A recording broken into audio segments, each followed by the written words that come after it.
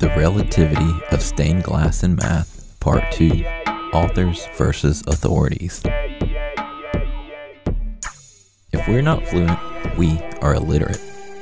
The last post left us with the nearly helpless idea that when we are illiterate, which we mostly are, we must rely on authority to enlighten us. Simultaneously, we must also be weary of authority, because whether in science or religion, absolute power corrupts absolutely. A major source of power comes from being fluent in a system in which others are not. Our resolution was to become literate so that we may not be reliant on authorities, but instead authors in our own right. This can be a daunting task that goes in a few directions. We will follow what we can.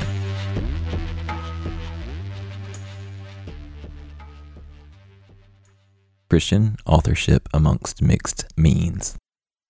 Unlike the meaning embedded in medieval stained glass imagery, the equations of theoretical physics cannot be fully fleshed out to us by reading aloud from the author or authority's work.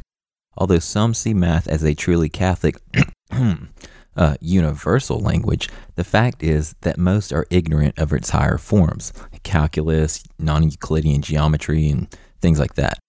For many, an advanced mathematical model is codified in a foreign language. Therefore, whether written or spoken, it may not be comprehended by the one who is unlearned in such mathematics.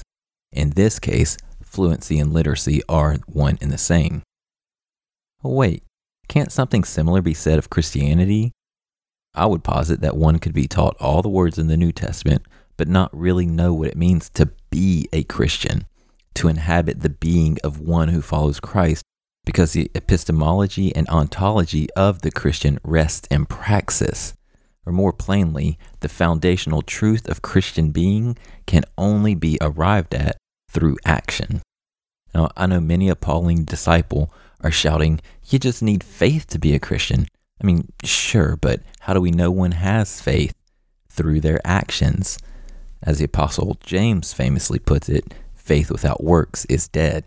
Or, as Dietrich Bonhoeffer puts it in Chapter 2 of Discipleship, faith and obedience arise and act simultaneously. Quote, faith only becomes faith in the act of obedience.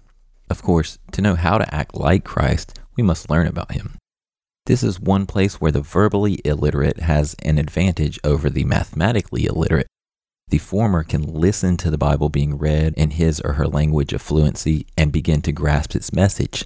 Conversely, advanced math is equally opaque whether spoken or written. I will not address translation concern here, instead only deal with interpretation, as translation is a type of interpretation.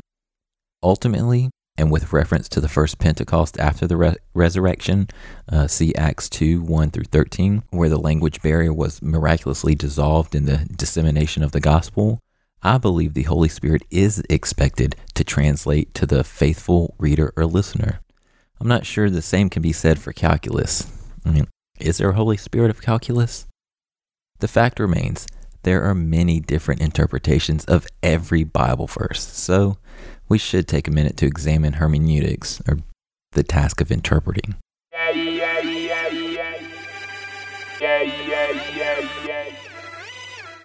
Contemporary hermeneutics is often overlaid onto literary semiotics, the study of basic elements of language and writing.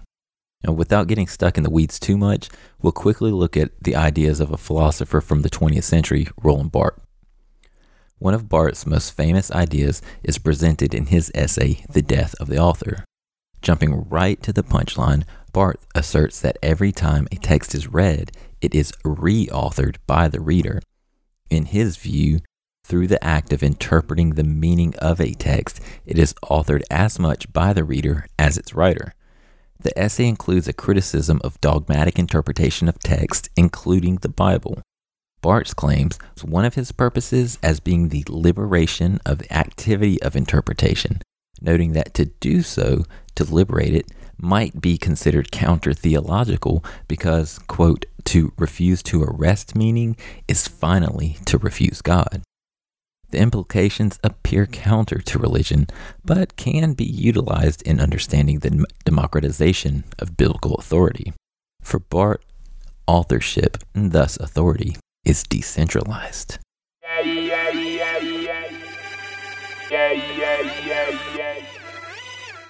In arguing this, he accidentally gives proof to the Pentecostal activation of the text. As we read the Bible, we interpret it. Thus, it is revealed to us. Now, when I say read, I mean read the Bible, not just eyeballing the words, wondering if it's been long enough since we've last checked our social media, or scanning for something we already know that agrees with our agenda. I mean when we read. When we look up the words we don't know, check the concordances, read and reread until we inhabit the word the way the word desires to inhabit us. When we read this way, we can expect the Holy Spirit to reveal what the tongues on fire are saying to us. When we read on this level, in a sense, we are re-authoring the text. We become an authority on it. Now let's take a full stop right here.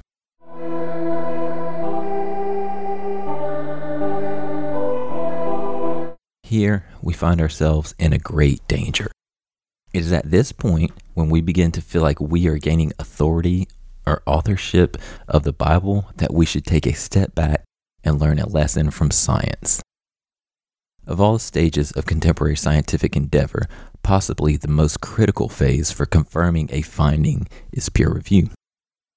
Peer review means that when a new discovery is made, other scientists in the same field with the same or higher credentials check the work for soundness and validity. Now, returning to our look at Christianity amongst the low literacy rates in the Middle Ages, we can see how important peer review is in keeping biblical authority in check. Namely, when no one could review the church's interpretation, the church made its own rules of the biblical text. In the centuries following Roman Emperor Constantine's appropriation of Christianity, when he made it the official religion of the Western world, the church expanded greatly in every way. Across this time, we see a direct correlation between the church's temporal distance, or, time in years, from the resurrection of Christ, and the theologically promoted physical distance between heaven and earth, as evinced by change in the locus or site of authority. In this process, as the church became more powerful, the source of its authority shifted. The movement could be described as going from the Word of God to the Word of Rome vis-a-vis the papacy. More concisely, the church's authority transformed into power.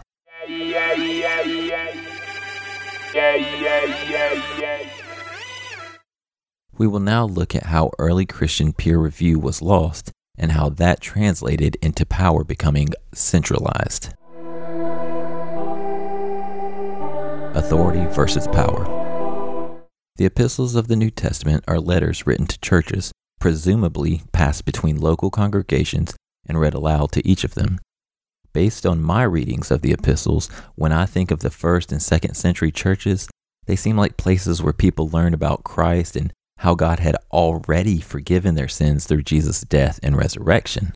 The church's mission, to me, seemed to be letting people know this good news and asking them to turn from their fleshly ways to build a more heavenly community for forgiveness here on earth in preparation for the new heaven and earth to come.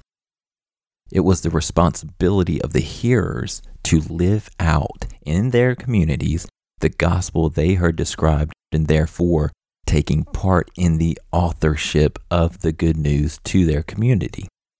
I would call this benevolent authoring or benevolent authority.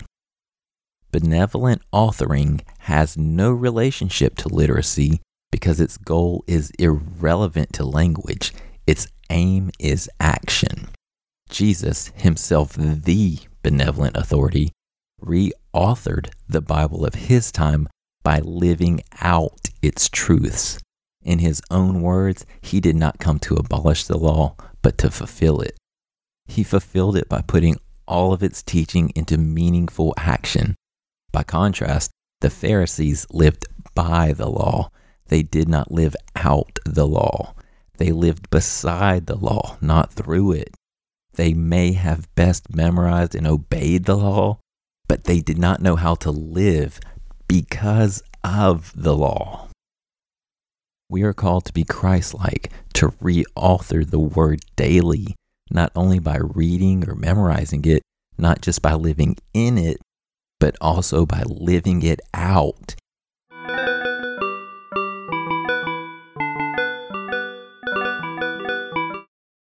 Here's a quick scriptural example from Matthew. In Matthew 3:2, we see John the Baptist preaching, quote, "Repent, for the kingdom of heaven is at hand." Now, after his baptism by John and testing in the wilderness, Jesus begins his ministry by preaching, "Repent, for the kingdom of heaven is at hand." We see that in Matthew 4:17. Now, the Christ does such a good job of this that, quote, "the crowds were astonished at his teaching, for he was teaching them as one who had authority and not as their scribes." That's Matthew 7:28 and 29. It was as if Jesus had not simply read the law and the prophets, but written it himself. He subsequently, quote, "called to him his 12 disciples and gave them authority over unclean spirits to cast them out and to heal every disease and every affliction. And he instructed them to, quote, proclaim as you go, saying," you guessed it, "the kingdom of heaven is at hand." Matthew 10:1 and 7.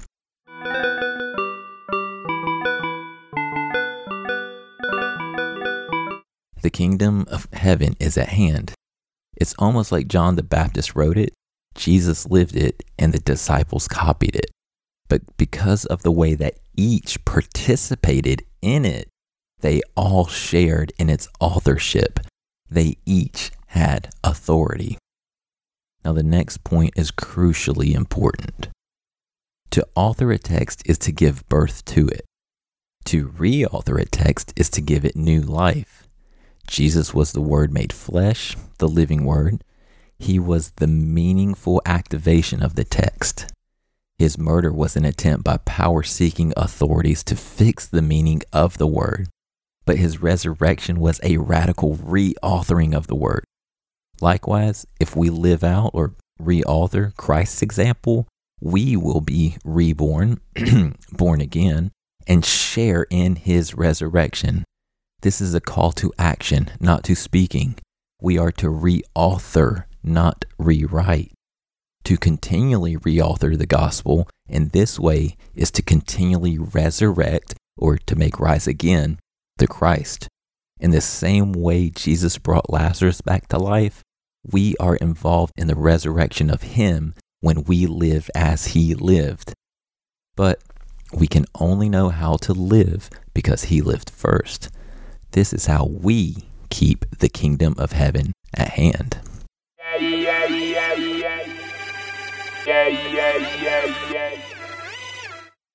Now, to contrast all that, I understand the Church of the Middle Ages as promoting a heaven that was not at hand.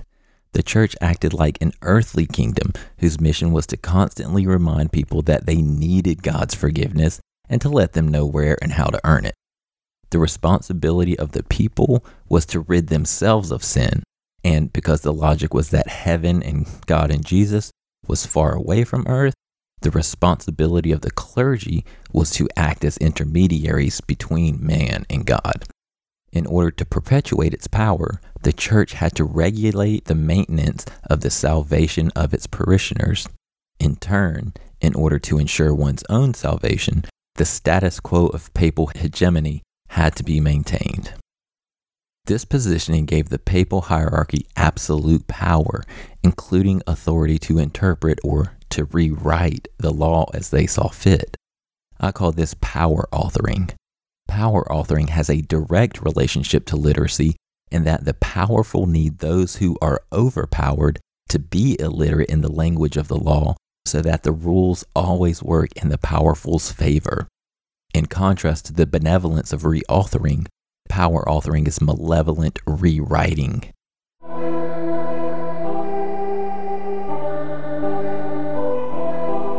So, where does peer review come in for either of these situations? In the early church, there were many disciples and apostles and followers who had first-hand encounters with Jesus. Therefore, the news being spread could always be fact-checked. I've heard contemporary apologists claim that the obligation for factual accuracy in the story of Jesus and his teaching was critical in the foundation and growth of the early church. So much so that we can see evidence of this in the disputes between Paul, Peter, and others over theology in their epistles. Alternately, by the Middle Ages, the Bible, prayer, and liturgy were the only available resources for learning about Jesus. There were no verifiable first-hand encounters with him. As discussed, Bibles were scarcely available, so instruction on how to pray, source material for liturgy, anything found in the Bible or sourced from the Bible was restricted to those who had access to a Bible and were fluent in its language. More often than not, the people in such positions were also under the influence of power, not to mention the empire.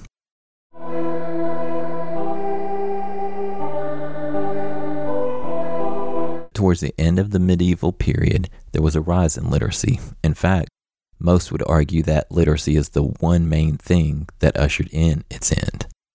But where did the end of the church's power come from? Almost ironically, I would say from within. Inside the church was the humble, devout monastic order. These copiers of biblical texts were often highly literate, but apparently reading the same book repeatedly was a little boring to some of them, and there began to be a bit of an underground book exchange. According to Stephen Greenblatt in his book The Swerve, the desired texts were often the old Greek classics as well as other pagan and secular texts.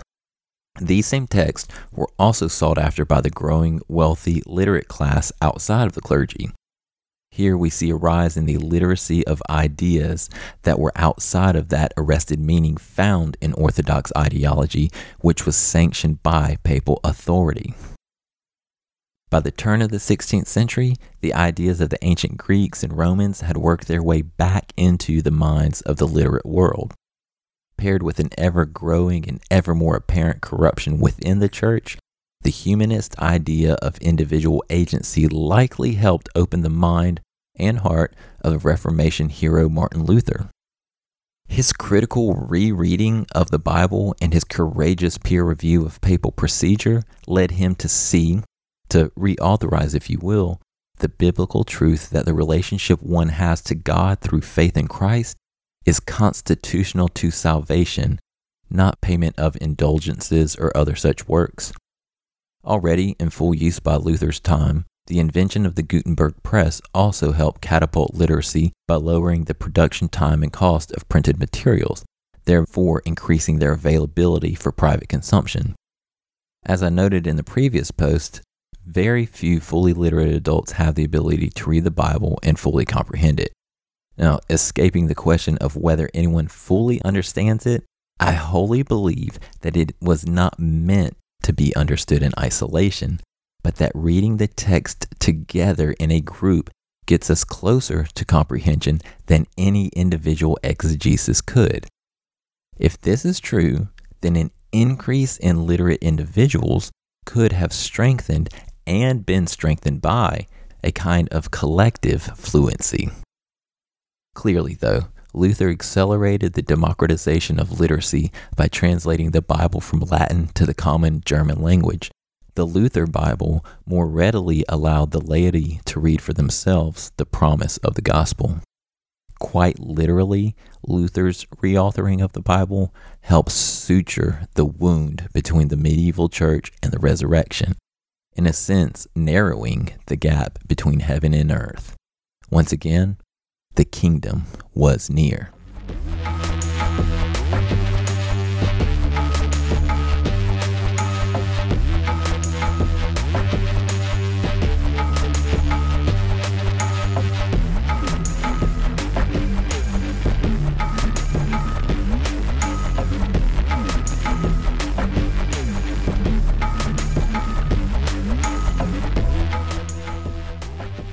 It seems to be our nature to want fixed, unchanging meaning.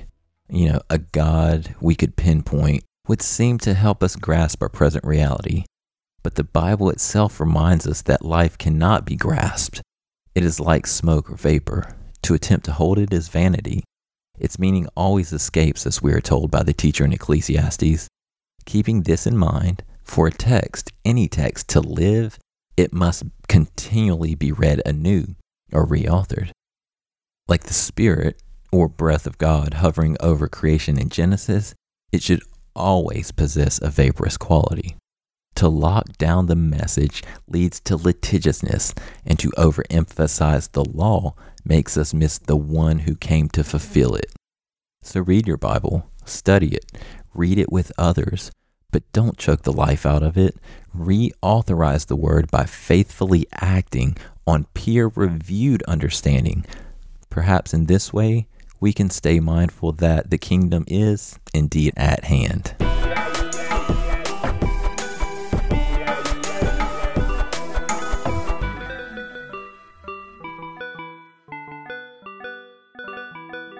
To be continued.